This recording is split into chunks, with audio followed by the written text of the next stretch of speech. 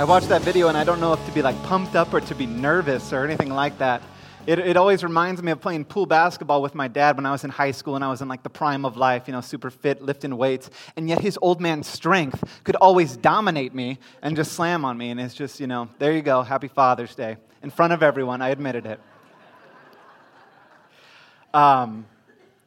Our text today continues on with what we've been looking at in Galatians, and we pick up right after Paul made that conclusion in chapter 2.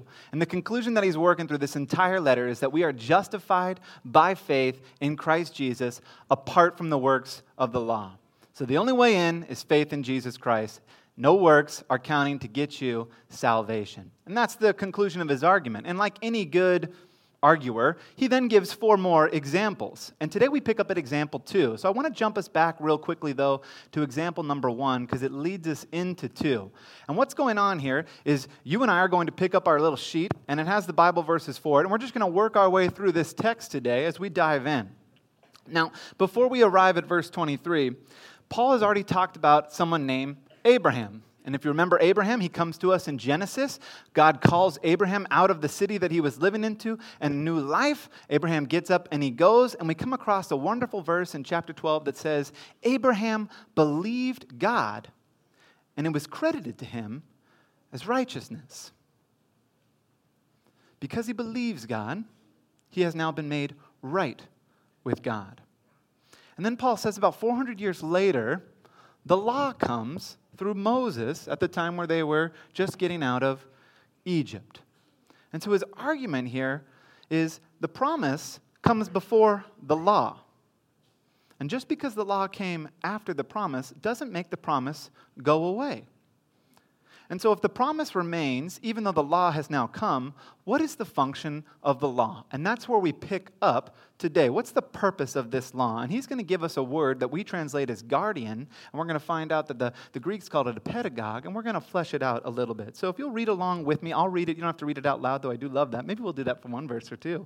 But just follow along, make some little notes on that backside that Mr. Higgins has made for us on the back if you find them helpful.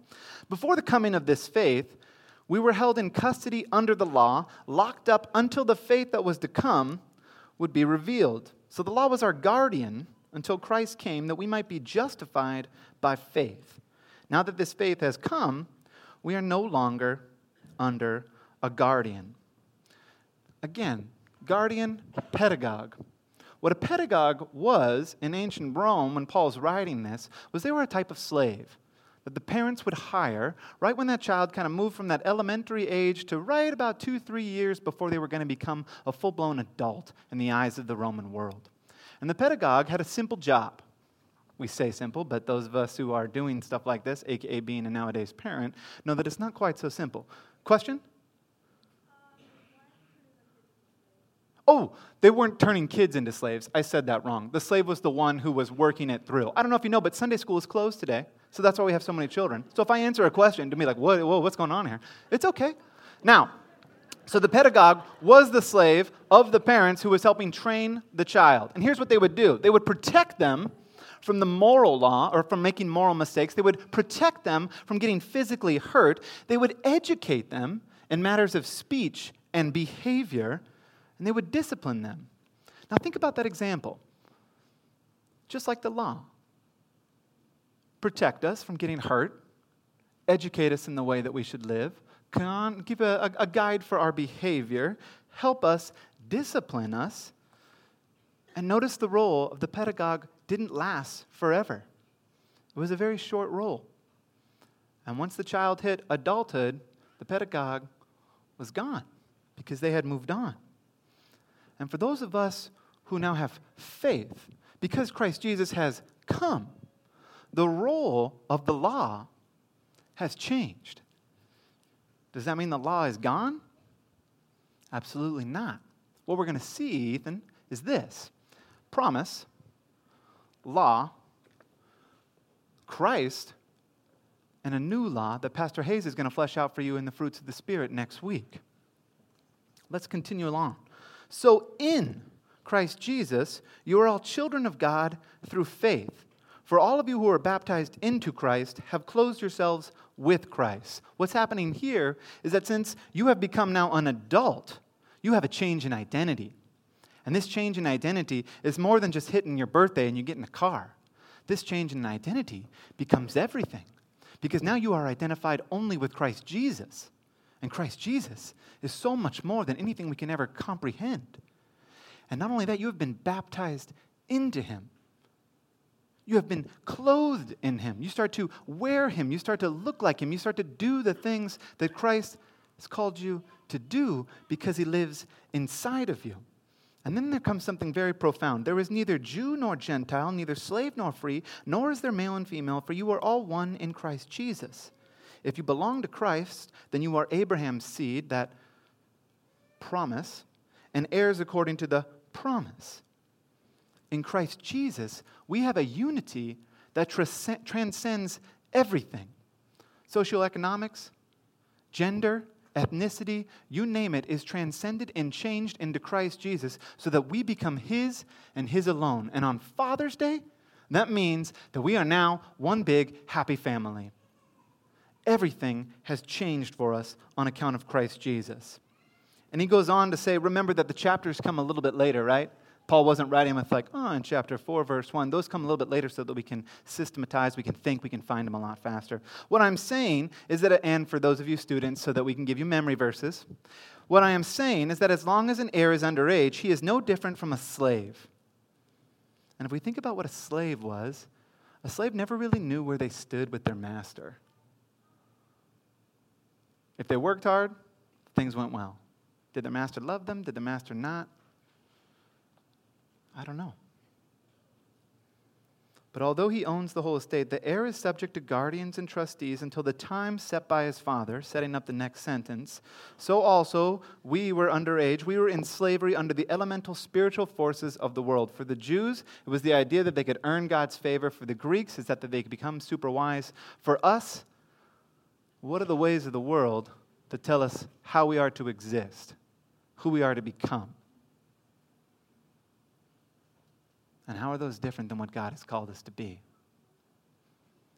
And then comes some deep theology here. But when the set time had fully come, God sent his Son, this is Jesus, born of a woman, born under the law. God sent his Son, 100% God. Born of a woman, 100% man. Born under the law with a purpose of redeeming those under the law. Unless Jesus Christ is fully human, he can't redeem humans like you and me. Unless he is fully God, he couldn't do it because no human can fulfill the law. He redeemed us so that we might receive adoption to sonship.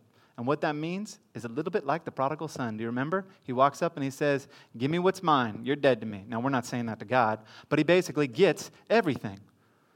When you are the son, when you are adopted into the family, you get everything. And it's interesting to me that Paul doesn't write down something that has to do with our heavenly life or the riches and the glories that await for us and the perfection and all that stuff in heaven. He gives us something in the now.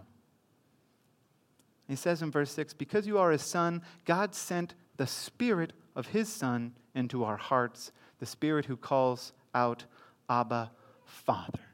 He pours out his Spirit on us,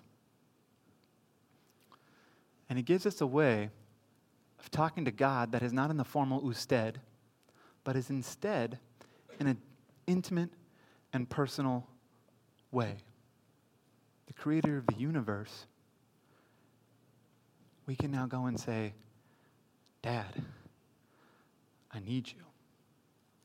And that takes us to this theme verse, right? You're no longer a slave, but God's child. And since you are his child, God has also made you an heir. Calling out, Dad, I need you. A couple days ago, my daughter, who is here, she said to me, as she was sleeping, I'd like to tell you it was 7:30, but I think we can all agree, some of us are parents, it wasn't 7:30. It was like way later. She's like, Daddy. And I'm like, Daddy, not here. Daddy. Pause in my, important whatever I was doing. And I go in and I go, yeah, what's up, honey? I'm afraid. I was like, okay, well, you got a nightlight. Good night. And she, no, Daddy, I'm really afraid. So we know what to do, don't we, dads? Creak the neck, jump in the bed. What's up? What are you afraid of? And I don't remember what she said. but we calmed her fears. But here's where it got deep. She asked me, "What are you afraid of, Daddy?" And I was like, "Ooh, what do I do?" Because I'm a macho dad. You can tell. So the answer, is, "I'm afraid of nothing. Now go to sleep, child." And to leave the room like in a big old stomp, boom, boom, the AC/DC theme music plays as I leave the room. That did not happen. Because I'm also a funny dad. And so I was like, ooh, maybe I'll hit the, I'm afraid of big elephants and pink tutus who dance around the sky. Ha, ha, ha, ha. And then she'll stop asking me this question. But I didn't do that either. So I settled on something that is also macho and funny and real, and that was spiders. I am afraid of spiders. It is true. And after I said I was afraid of spiders, she asked me, well, would you be able to save me from a spider? It got real fast, right? I mean, how much do I love this child? I said, of course I can save you from a spider. And we made a plan of what we would do. We said a quick thank you to God for making spiders not have the ability to fly. And I calmed her down, go to bed. She goes to bed. I was already sleeping.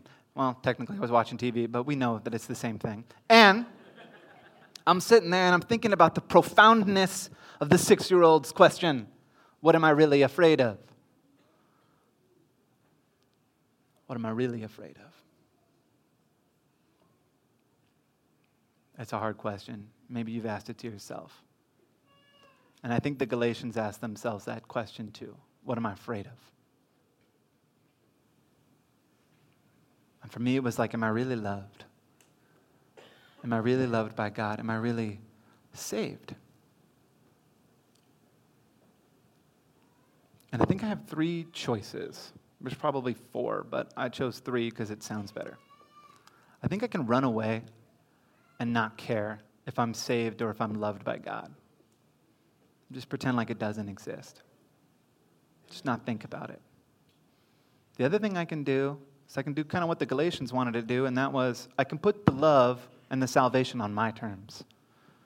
I'm going to do what's right, and God, you owe me salvation. Because that way, it's on me and I'm in control.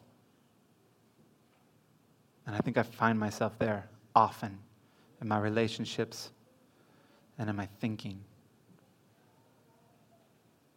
Or I can do something else. And I was thinking about what my daughter did. After I left, you know what she did? She put her head on her pillow. She closed her eyes and she said, "I love you, Daddy." And my other option is I can put my head on my pillow. And I can know and I can trust that my Father loves me. That He has saved me. Free to the Father means I am freed from the rat race of trying to earn and keep His love. Because in Jesus Christ, nothing will ever separate me from the love of God. And if I'm free to be loved by the Father, that means I'm free to be a father or a mother or a sibling, to love the ones that God has brought into my life. And I am free to say, I am not anything but God's child who is loved by Him.